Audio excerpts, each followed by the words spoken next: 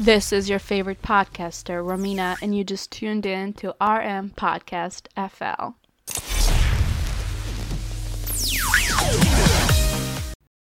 Hello, my beautiful people, and welcome back to RM Podcast FL. This is your favorite podcaster, Romina.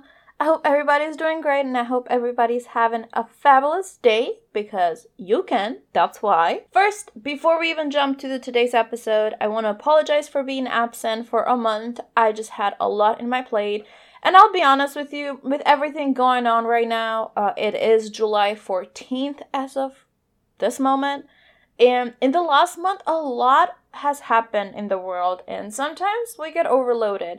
So I definitely wanted to take a moment and take a step back and just kind of reflect on everything before I just sit here and launch new episodes, because I feel like, as I do not want to be fake, if I'm going to preach something, I definitely want to follow it. So I just need to reflect on a lot of things on my own, and that is perfectly fine to do, you guys, sometimes. That's what this podcast is about. It's about being 100% real. It's about being you and actually preaching what you say. Last thing I want to do is just sit here and tell you do so-and-so, and I don't do it, and then I'm miserable inside, and you guys are awesome. Or I'm miserable, and then you guys become miserable, which I don't think that's fair. So, I took a month off, definitely reflecting on a lot of things, and absolutely very much needed. But here we are again, so without losing any time, let's dive into today's episode, you guys. So, today we have actually Dr. Gleb Tsipursky. He is the CEO of the Disaster Avoidance Experts.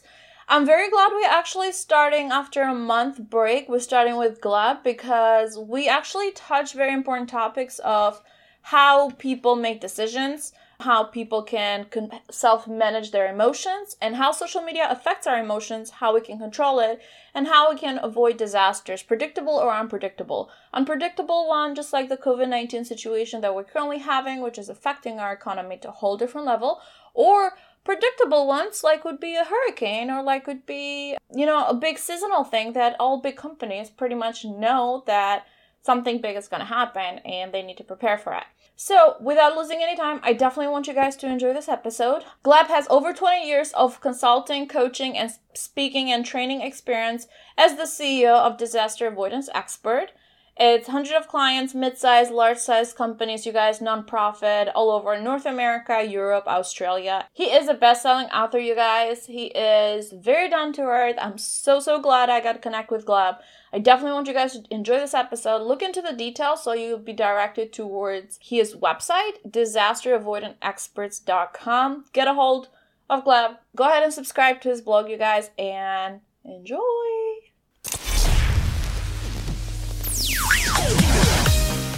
So thank you so much, guys, for investing your time and tuning in to RM Podcast FL. Just like I mentioned on the bio, today's guest speaker, it's a fellow European, as a matter of fact. We have Gleb Tsipursky in the show. Hi, Gleb. How are you today? I'm glad to be on, Ramna. Thank you for inviting me. I appreciate it. Absolutely. I mean, first and foremost, I definitely want to thank Brian for introducing us together. Brian Ahern, you guys, he's been on the podcast as well. And I love it when you start connecting with more people and you just get to know more professionals. It's a great way to connect with others as well, just podcasting or LinkedIn itself.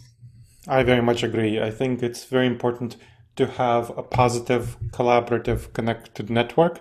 And I'm grateful to Brian for connecting us. I mean, he wrote a book about influencing people, so he better be a good connector, right? Oh, yes. I actually read his book. It's a really phenomenal book. And yes, he practiced what he preaches, so it works out. So, Gleb, I want to pass on the mic to you. If you want to tell us about Young You to Today, tell us a little bit, what do you do and how did you go about being at the path that you're currently at?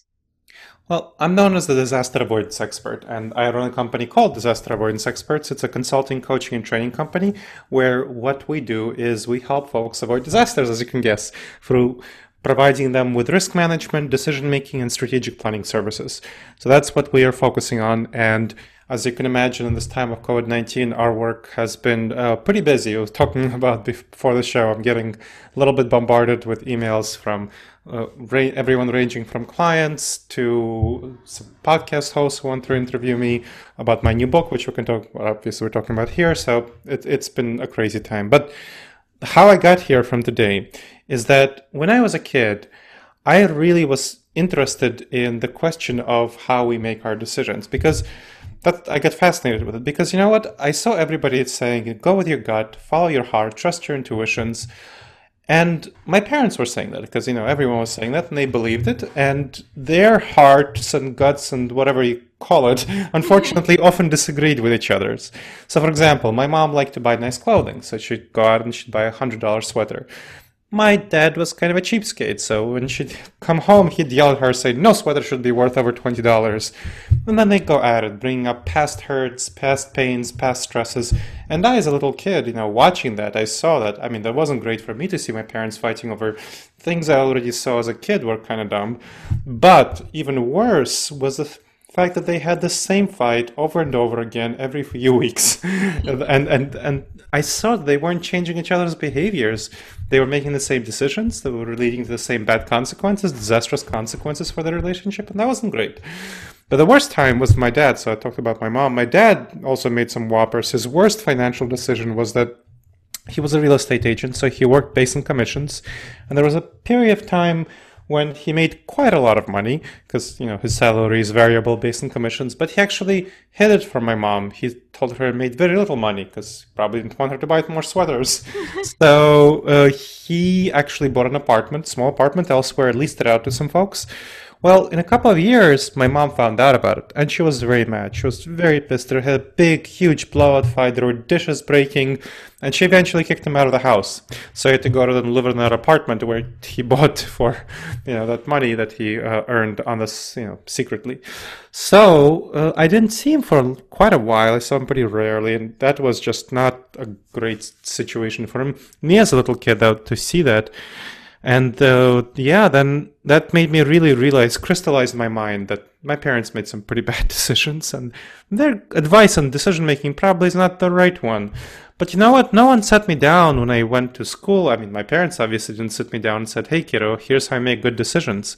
But nobody taught me that in elementary school, middle school, high school. I hoped somebody would teach me that in high school. I mean, college, no, that's not taught in college. And if you go to business school, it's not taught in business school either, how to make good decisions. So I decided I needed to study this topic myself because I saw it wasn't only my parents making bad decisions, but all sorts of folks. I mean, I was born in 81, so I came of age around the dot-com boom when when companies like Webvan, Pets.com, Boo.com were booming. Tech leaders were partying like it's 1999 in 1999. And then in just a couple of years later, when I was 18 then, and a couple of years later, I was 21, 2001, 2002, they all went bust. So all the people who were the heroes, supposedly the heroes of decision making and the heroes of industry in 1999 were now the zeros in 2002. Made me realize that even the people who were praised as the most competent titans of industry decision makers really didn't know what they were doing when they were praised for going with their gut, trusting their intuitions. And that made me realize that, hey, I need to study this topic because, there's a huge problem here. So I started reading about it, learning about it, talking about it, and that's how people started asking me about it. So I became a coach, consultant, and trainer on this topic. And I've been doing consulting, coaching, and training for about 20 years.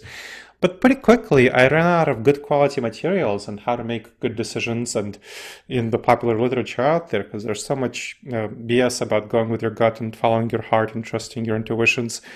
So I had to go into academia and study how do our brains make decisions? How do they lead to our financial decision making and other decision making? I became a cognitive neuroscientist and behavioral economist. So cognitive neuroscience has to do with studying the structure of our brain and how it causes us to behave in certain ways. And behavioral economics has to do with how we behave as human beings in economic situations. So how we make our decisions. And I've been doing that for 15 years. So that's the combination of my work. I published a number of books about this topic. My best known one is Never Go With Your Gut, How Pioneering Leaders Make the Best Decisions and Avoid Business Disasters. But my most recent book, it talks about how to make good decisions in the context of the COVID-19 pandemic. And that's called Resilience, Adapt and Plan for the New Abnormal of the COVID-19 Coronavirus Pandemic. So that's my background and that's my passion. That's how I got to where I am today.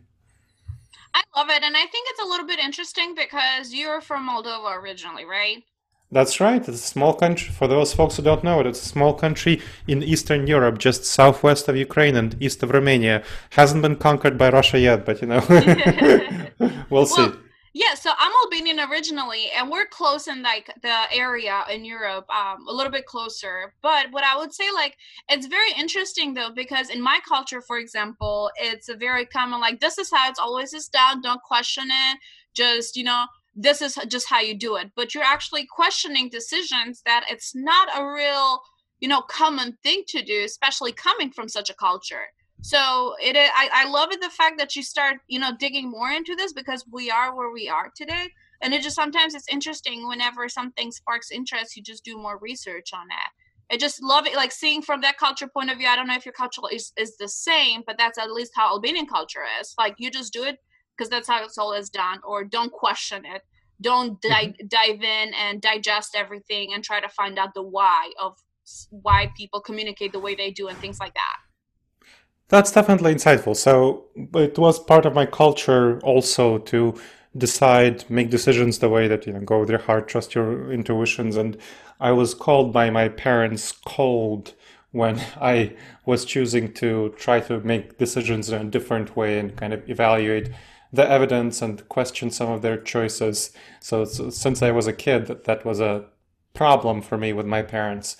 And I think coming to the United States, that there was that natural break with your parents because you're coming into a different culture, and that helped me reevaluate a number of things in my background and my upbringing. I came here when I was 10, so I was born in 81. I came here when I was 10 in 1991, and then, as I mentioned, I was 18 in 1999. So around that time, that's kind of like freeing yourself from your parents. When I see my parents making bad decisions, that combined with them struggling somewhat to adapt to their new environment, and that I think helped me make that break to evaluate decision making more effectively. And I'm glad that everything worked out that way, because as of right now, I mean, you are a well-known publisher. You have articles published in big networks such as Inc. for Incorporate, Business Insider, New York Daily, HuffPost, NPR, and more. I mean, those are big names, you guys. And we have the recent book, The Resilience, Adopt and Plan for the New Abnormal of COVID-19 of Coronavirus Pandemic. And this book was launched just a couple of months ago. Why write it? Like, what happened? Because I remember, like, when I read the book, I had the pleasure of reading the book.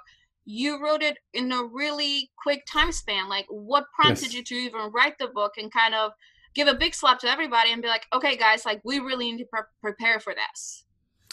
Well, the initial point in prompting me to write the book was my publisher approaching me and saying, "Hey, Gleb, how about we write a book on the coronavirus pandemic?" Partially because they saw my articles published on this. So I was one of the people who was talking about how this is going to be a much bigger deal than we anticipate, that we're really going to have a lot of damage from this, when a lot of people were saying, "Oh, it's nothing, it's just a common flu, it'll blow over, don't pay too much attention to it." And my publisher saw that my perspective was actually aligning more with reality when in mid-March. So my publisher approached me and published my other books, and some of my other books previously I have published with different venues, but this was published with Changemakers Books, which is an imprint in John Hunt Publishing. And they approached me and said, "Hey, Gleb, would you like to write a book about this super quickly? We'll publish it as quickly as, Hillary Clinton published her memoirs." So that was the usual time spent for a book, is something like 2 years from when you get the contract to its publication, because it takes a long time to write it, it takes a long time to edit it, to create the cover, the art, set it, print it, then getting into various book catalogs, getting into bookstores and so on, then have a big media drive around the publicity. Yeah, so that's the process. And they decided that they wanted something very quick because they recognized that this is going to be a big deal, much bigger deal than people tend to think. So they approached me, they asked me, "Hey," and they approached a couple of other people. So it's actually part of a series on this topic. to write about this. Specifically, my expertise is in how do you adapt, plan, make decisions, manage risks, strategically plan for our situation with COVID-19. How do you address the dangerous judgment errors that we all tend to make around COVID-19, which we can talk about later. And so I decided I was at that time working on a book tour for my book, Never Go With Your Gut, How Pioneering Leaders Make the Best Decisions to Avoid Business Disasters. Well, guess what? I mean, one of my speeches for it, for a group of HR experts in DC, was canceled about 2 hours before I was set to get on a plane to go there. Oh, And wow. so yeah, that was not great. And so were a lot of other speeches. So all of my book tours were canceled. So I just, had some unexpected free time in my schedule, let's say it that way. And at the same time, I was helping a bunch of clients who were emailing me to adapt to their existing business continuity disaster management plans to adapt to the new situation. But that still gave me quite a lot of time. So I decided that, hey, I really need to get this message out because I saw so many people screwing up, really making bad decisions and getting sick and dying. I mean, that was just terrible. That people were dying unnecessarily in droves because they were making really bad decisions about how to proceed and just ignoring the reality of the situation. So I've always been driven in decision making to avoid suffering. That's been my passion always. So when I see my parents suffering, when I see so many other people suffering because of the dot-com boom and bust, that was really an underlying factor for me, kind of about decision making, that so many people suffer because they make bad decisions and I can do something about it. And I got into it because that was really an important motivating factor for me to get into it. So I saw that my work, my expertise can help a lot of people avoid a great deal of suffering. And that's why I decided that, hey, this is something I need to take the time to do away from my other things. And so I hunkered down, wrote it very quickly, just a couple of months to write, which is a crazy period of time, and then edited it very quickly. And the publisher brought in editors to edit it very quickly, got it together and released it. I think on May 15th. Yes, it was May 15th. So they booked it on around mid-March. So essentially 3 months, which is just... That's time. Yeah. That's a very short time span. No, not 3 months. What am I talking? 2 months. 2 months. Yeah, 2 months. Yeah, that's just 2 months. 2 months. Yeah, wow. Yeah, I didn't quite realize. I thought it was 3 months.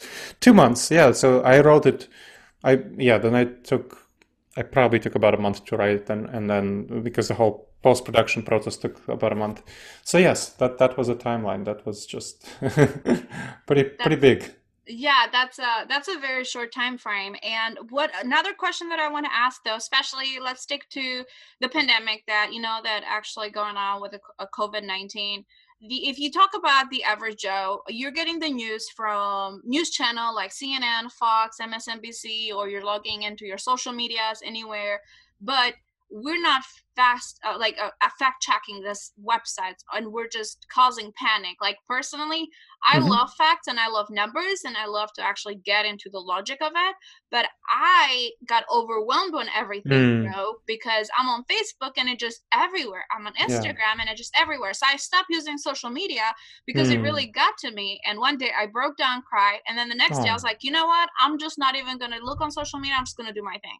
And I would keep a check of it, make sure what's going on around me, but not necessarily get bombarded. But where can the average Joe actually get the right information? Like, is there steps or is there places you'd recommend? So instead of preventing that disaster, emotional breakdown or disaster in our business, if we're getting, false information and just getting overwhelmed. Yeah, it's very easy to get overwhelmed with this stuff. The challenge is for news information, for what spreads on Facebook, on social media, and on typical news sites is what arouses emotions. So let's talk a little bit about decision making, so we're on the same page about decision making. Our decision making processes, what I've learned, are overwhelmingly driven by emotions. 80 to 90% of our decision making comes from our emotions, how we feel. That's what drives us, and we need to understand that. And we can't suppress our emotions, and we shouldn't. There's so many people who think that, well, I should be logical and rational, just like Spock. No, that's not the right approach to take to decision making, because your emotions will drive your decisions without you realizing it. If you're not in touch with your emotions, if you're not aware of what's going on with you emotionally. So the first step to really understanding and making good decisions is to surprisingly get in touch with your emotions, learn about yourself, develop that emotional awareness and emotional self-management, which are the tools of emotional intelligence. So that's what emotional intelligence is about, awareness and management. And as part of that, you need to understand that you can influence your emotions. That's the emotional management part. And that's where your logic and reason is wise. That's the place to use it, to influence and guide your emotions. And part of being able to influence and guide your emotions is, as you pointed out, what kind of triggers you expose yourself to. So you can choose to expose yourself to social media, but here's where we get to the relevance of social media and news sites, but especially social media. If you look at the research on social media, what overwhelmingly gets spread on social media is what triggers the strongest emotions. When people are triggered, that's when they share. When they're triggered, especially by strong negative emotions, by anxiety, by worry, fear, disgust, panic, or anger, frustration, that's a lot of that is what triggers social media sharing, which is why you see a lot of these things that cause you to feel angry or upset or frustrated on social media. So not great. And we have to understand that's the kind of things that social media creates. So if you don't want to be exposed to that sort of stuff, you want to very much create a good filter for the kind of social media you use. And there are ways of doing that. But social media is not a good place to get information on COVID-19 because people spread a lot of misinformation, a great deal of misinformation.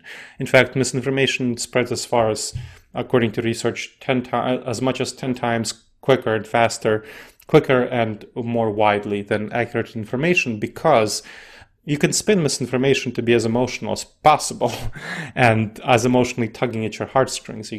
When you go to facts, they're much more limited. So that's why misinformation spreads much quicker and faster. So social media is a bad place to get information about COVID-19. Well, you can get it from news sites, but unfortunately, news sites are also increasingly oriented toward having clickbaity headlines and articles on their way. Yeah. You're right. And clickbait, what does that mean? It means that it emotionally triggers you to click on a link. And then the article, the more emotionally triggering it is, and the more you keep reading it, and they want to keep you on the article site because that gets you to click on more ads and that gets more advertisement your way. So that they want that. So that is not necessarily a great place if you don't want to be so emotionally triggered. A better place in this sense is to look at sites like the WHO or the CDC or the local equivalent for your state if you want to find out what's going on and because that's created not for emotional triggering, that's created for conveying facts and statistics. So if you go to the website for your state and you want to find, or for your city, but especially for your state because states centralize this. So if you go to your state and you want to find out what's going on with the COVID-19 there you go. If you want to look at CDC, what's going on across the US, WHO, what's going on across the world. So those are the best sources to look for information that's not going to be overwhelming or emotionally triggering, because that's created. The WHO, CDC, your local state, the state sites are created to provide information that's going to be more accurate and factual, and they don't need to make money from anyone clicking on ads. True, very true. And thank you for breaking it down like that. I think it's very important to notice how, of course, social media, they need traffic on their way. They need the comments, they need the clicks. This way they can get the ads. Like, it's a lot more marketing and it's a lot more that goes behind it. But people, and I felt for it, especially when something is like so new, like the first couple of days, because I was one of the people that unfortunately lost their job too, like as it broke down. So it was all triggered for me. But I think it's very important, and just like Gleb said, you guys, if you follow those instructions, it is very important to kind of space yourself out and get the facts from the actual, trusted sources. So this way we don't overwhelm ourselves. And Gleb, I wanted to ask you this. Now we say don't trust your gut, but also we talk about emotions. Let's talk about the exact difference between your gut feeling and your emotions. Mm-hmm. Those aren't actually different. Your gut feeling, your intuitions, those people use the same terminology. People use these terms to mean the same thing. It's how you feel. Our gut reactions, our intuitions, they shouldn't be trusted as accurate representations of reality. They're real emotions that we feel. We can feel fear, anxiety, anger, frustration, sadness, happiness, joy, whatever. That may have nothing to do with what's really out there. And that's the critical thing for us to understand. Our emotions are not necessarily at all indicative of the truth. One of the basic ways that we fail, the fundamental ways, the way my parents fail, the way, people like Tony Robbins fail when they tell you to be primal, savage, and so on, is that they trust their heart, they trust their intuitions. And unfortunately, our intuitions, our emotions, our gut reactions, whatever you call it, they're not wired for the modern environment. That's what we have to understand. They are wired, that's part of the old part of our brain, the lizard part of our brain, if you've heard it termed that way, the autopilot system. They are wired for the savanna environment, when we lived as small tribes of 15 people to 150 people. That's what they're for. Our primary threat response, for example, is the fight or flight response. That was great for when we had to deal with saber-toothed tigers. You might have heard of it as the saber-toothed tiger response, when we had to jump at 100 shadows to get away from that one saber-toothed tiger. So that was great, or fight an attacking tribal member. But in the modern day, we have many less saber-toothed tigers. The main threats that we have in the modern day are much more ambiguous, are much more uncertain. They come from notifications on our smartphones about an article somewhere deep in some website that we read about a weird disease that popped up in the middle of nowhere, China, right? So Wuhan, China. People who don't know about it see it as the middle of nowhere. In reality, it's a major metropolis, has 11 million people, and has something like 500 international flights a day. So on average carrying something like 10,000 people in and out. When I learned about Wuhan, China, and the reality of the situation, that's when I started to become really scared about COVID-19, because I saw that there's no way to really contain its spread to Wuhan, that it's going to spread all over the world. But there were so many people who did not realize that fact, that they just felt like, oh, it's not a big deal. It's, Wuhan, China. And that is a pretty typical tribal response. So we have that tribal response where we don't perceive, if you don't perceive people in Wuhan, China as part of your tribe, it will not feel important what's going there. So we have, that's called the horns effect. So the horns effect, that's one of the cognitive biases from which we suffer, where if we don't care about one thing about someone, if it doesn't seem like they're part of our tribe, we don't care about them, we distrust them, we don't like them. That is something that happened a lot with Wuhan, China, and that people were having this really negative response, not even negative, ignorant response to what was happening in Wuhan, China, and that, of course, caused a lot of people to suffer. That's kind of one dynamic. Now, the other dynamic that goes on that's really problematic for COVID-19 is called the normalcy bias, where we tend to, in the savanna environment, it was safe for us to assume that the future is going to be much like today. But in the modern environment, that's not the right assumption. So we fall for the assumption that the future is going to be much like today, and we ignore major threats, major risks. A lot of people, when they responded to COVID-19, they responded either with the fight response or the flight response. The flight response was when they flew from the information. They ignored it. They said it's nothing worse than a common cold.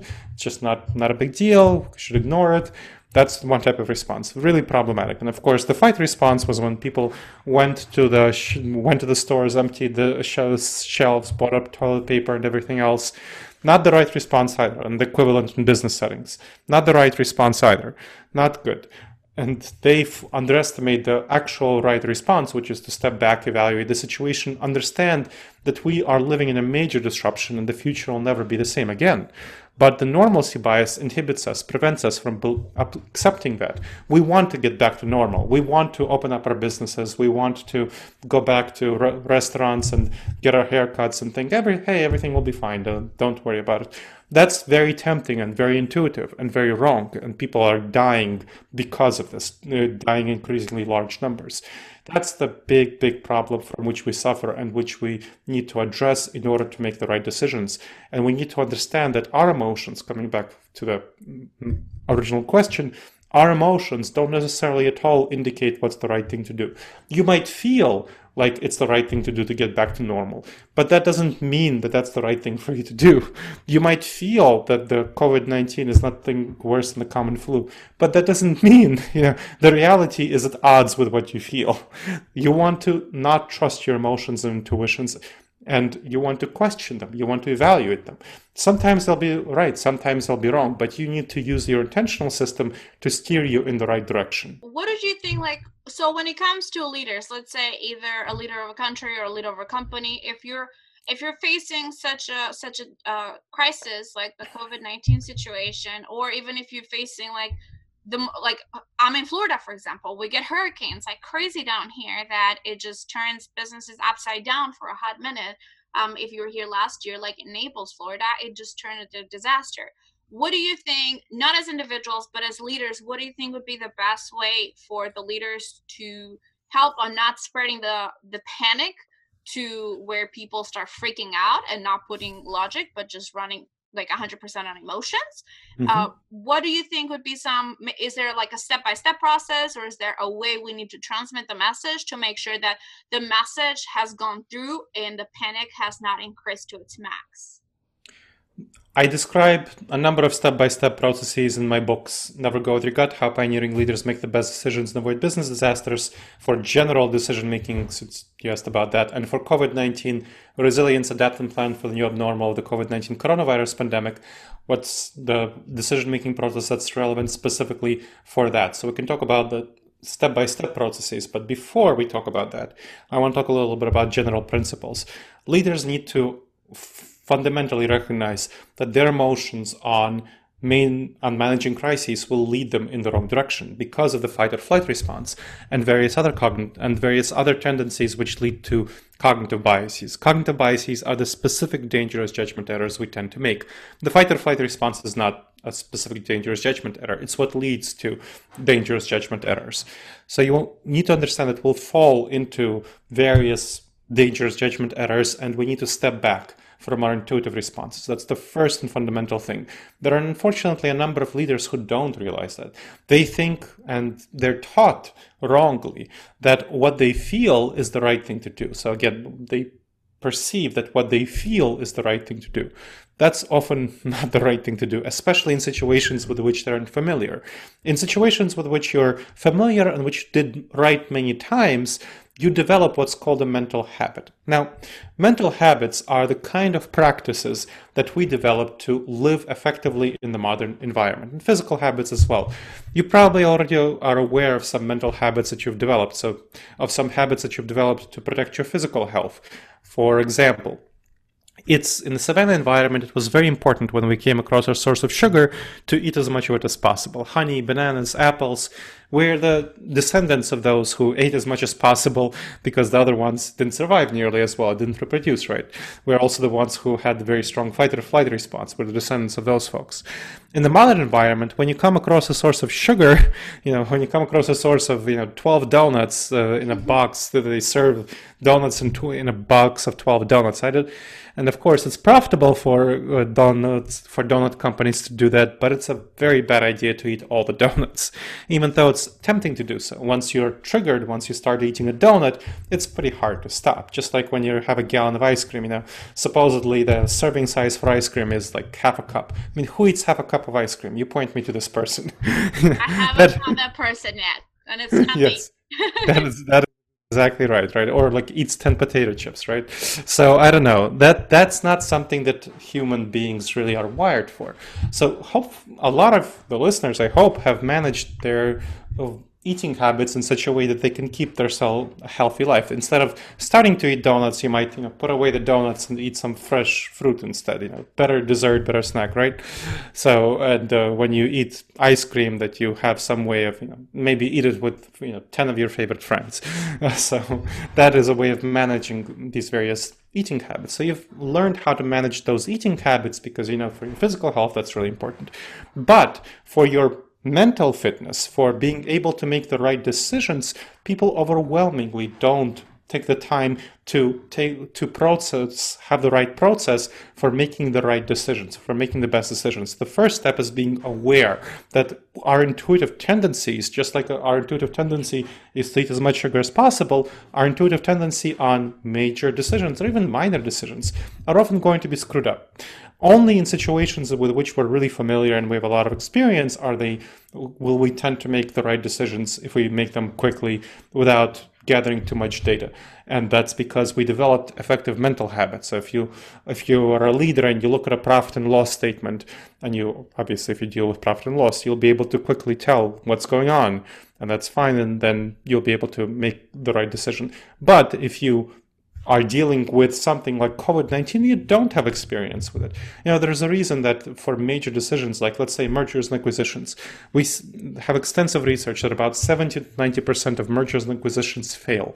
They fail to create value because leaders don't often do mergers and acquisitions. It's a very complex decision, and they feel that they know what they're doing, but they actually very often don't. Same thing on COVID-19. People don't know what they're doing, but they feel that they do. So what you want to do as a leader, and before going to the step-by-step process, is make sure to be humble. Develop the quality of humility. Humility is greatly undervalued in our modern world. We tend to value confidence and optimism, but humility is so important in making the right decisions. Be humble about your ability to make the right decisions. Then gather experts who have expertise on the topic at hand, whether epidemiologists on COVID-19 and so on if you want to make health-related decisions, economists if you want to make economy-related decisions, and of course combine both to the extent that you need the different perspectives on economy and so on, and COVID-19. And get their expert advice. Really look at what the experts are saying. Be much more humble than you feel, and evaluate the situation based on the external perspectives of people who have information that is really valuable, useful, and that you are not tapping intuitively. So that is kind of the broader principle, the broader framework before going to step-by-step processes. Love it. You actually broke it down so good. You answered my next question too, because I was going to ask you, even if it's something that you're not familiar with, but you already broke it down towards kind of seeing the economy and being in touch, and being in contact with everything and knowing your situation at any time, or contacting an expert to be able to help you through that. So thank you for that. That was a very detailed answer. And I think you guys should actually just go ahead and re-listen to that answer. Because I'm sure like every time you listen to it, you'll catch something new, because Gleb was able to drop a lot of golden nuggets in there as well. Now, Gleb, I do want to ask you about The Blind Spot Between Us. It's another book of yours. Tell us a little bit about that book. How did that book idea came about? Sure. So The Blind Spots Between Us, How to Overcome Unconscious Cognitive Bias and Build Better Relationships, really came about through, and of course the book talks about relationships, personal, professional, of all sorts. I've done a lot of consulting, coaching, and training in communication, relationship cultivation, how to make teams work effectively, how to address problems for leaders, coaching, and so on, for executive coaching, for leaders in communication. So part of the impetus was from that coaching. And part of it was from my relationship with my wife. So my Agnes, she and I have a wonderful relationship, but about 6 years ago, she had a nervous breakdown, and it was really difficult for us to manage our relationship, which previously had been great, because she was very much of a different person after her nervous breakdown. She had a great deal of anxiety. She couldn't deal with pressure, couldn't deal with stress. She couldn't deal with expectations on her. We had to really restructure our relationship in fundamental ways to survive and thrive. And after we restructured, and as she was healing, we realized that there were many things about the relationship that could have been better earlier. So we went ahead and redid a number of ways that we interacted and spent our time together, informed by the research on cognitive biases and how to build the best relationships possible. And so I worked on the book, The Blind Spots Between Us, because that was so important for my relationship with my wife, as well as all of the professional coaching and consulting I did. So the book combines information about professional relationships, personal relationships, our society as well. So for example, I do a lot of diversity inclusion. I do some a lot of diversity inclusion work, so it talks about how to address racism and other negative tendencies in the workplace. And so it talks about all of those too, and in your civic activities as well. Awesome. And what I'll do for you guys is that I'll attach the information for Gleb's books and the details. So if you want to be lazy and not actually look more, you can just click on the link. It'll be hyperlinked right away in there. And I mean, as you can tell, Gleb, you're up to a lot of things. Like even with everything going on, instead of slowing down, you're just getting more and more things done. Is there a new and exciting project that you're working on that you'd like to share with us? The project I'm working on right now I'll share about the project in the civic sphere.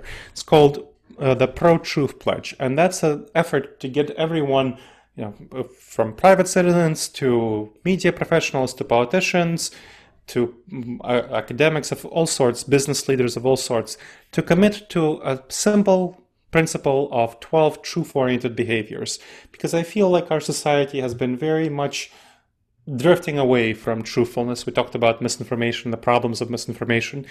And what there's research has shown on codes of conduct is that when somebody makes a commitment to a code of conduct, and especially when they're held accountable, they are much more likely to be oriented toward the truth, toward the behaviors that they committed to in the code of conduct. So the Pro-Truth Pledge is a project that you can check it out, protruthpledge.org, which asks folks to commit themselves and encourage all public figures from media professionals to politicians who are serving with them and so on, to take the pledge to commit to 12 truth-oriented behaviors. And then for public figures, hold public figures accountable to those behaviors. And I can talk more about that. But anyway, that's the project, and I'm passionate about it. We had already something like over 10,000 people who took it, including 800 politicians, including 4 members of Congress and over 50 state legislators. So that's really great to see. So we have great traction, which I'm really excited about. And hopefully it will positively influence our, of course, political system, but more importantly, our information ecosystem, how we get our information, what we share in social media, and how we address the scourge of misinformation that's really flooding our society. I honestly had no idea you were up to such an amazing project, and I'm glad I asked that question because I definitely want to learn more. I mean, that is pretty amazing what you're working on, honestly. I'm wowed, and I'm also super excited that I asked that question because this is just a whole different thing. Thank you for sharing that. And you're very welcome. And if any of my listeners would love to actually connect with you or grab a virtual coffee or even need coaching or consulting, what's the best way for them to get a hold of you? The best way to get a hold of my books is just to visit them. I mean, if they're all available in a bookstore near you, if it's still open, Never Go With Your Gut, Adapt and Plan for the New Abnormal of the COVID-19 coronavirus pandemic, and The Blind Spots Between Us. Check those out, available in bookstores near you, and of course online. And audiobooks, as well as physical books and digital books. I don't think all of them are available as audiobooks, but some of them are. My own resources, and where you can find more about my books, blogs, videos, podcasts, decision aids, guides, manuals, virtual consulting, coaching, training, presentations, webinars, classes, is on disasteravoidanceexperts.com. Again, disasteravoidanceexperts.com. Especially check out a free 8 video-based module course on making the wisest decisions in all life areas at disasteravoidanceexperts.com/subscribe. Again, free 8 video-based module course on making the wisest decisions, and there is an assessment on the cognitive biases as part of the course, is going to be on disasteravoidanceexperts.com/subscribe. Awesome. And I'll attach all the information in there for you guys as well. So you definitely connect with Gleb. And once you do, you have to tell him that you actually listen to the podcast on RM Podcast FL. And my last question, and my favorite question, I would say as well, Gleb, what is your personal definition of success? My personal definition of success is to make the best decisions possible with the information I have. It's a surprisingly hard thing to do because I, as all other people, am vulnerable to cognitive biases. I mean, optimism bias is one of my biggest ones, but I've suffered from other ones as well. So it's a constant struggle and a constant to be vigilant and make the best decisions, avoid cognitive biases in order to make the best decisions for myself and for others around me to help them have the best life possible and address suffering, which comes from bad decisions. That's the main source of our suffering, bad decisions. Absolutely. Well, I definitely absolutely want to thank you so much for taking your time today and being a part of RM Podcast FL. Any last thing that you like to tell to our audience, Gleb? The thing I really want people to remember from the podcast is that our emotions are not necessarily at all indicative of reality. You want to distance yourself from your emotions and not assume that they are telling you the truth. When you feel something is true, it may not be the right thing, the true thing at all. When you feel something is the right thing to do, it may not be the right thing to do at all. So you want to step back from your emotions. Recognize that they're driving you very important values. 80-90% of what we do intuitively is driven by our emotions, but they may not be pointing you in the right direction. So you want to be able to step back and redirect your emotions. Your emotions are incredibly valuable and powerful, but you want to be able to redirect them toward what's best for you in the long term, for your values, for your goals, and be able to do that. And that's an incredibly important skill, and I hope folks take away from this podcast. Awesome. Thank you so much. Thank you so much for being a part of RM Podcast FL. And for all you, my awesome listeners, please make sure to look at the details on the information for the episode so you can connect with Gleb. Highly recommend you his books. Highly recommend you to actually, even if you just want to get introduced to his work a little bit more, you can absolutely check out his YouTube page, YouTube videos, and you'll be hooked right away. I'll tell you that. Guilty as charged. That's me. Thank you so much. And make sure to tune in every Tuesday, you guys, for awesome and amazing episodes just like this one. Thank you, Gleb. Hope everybody has a great day. Thank you.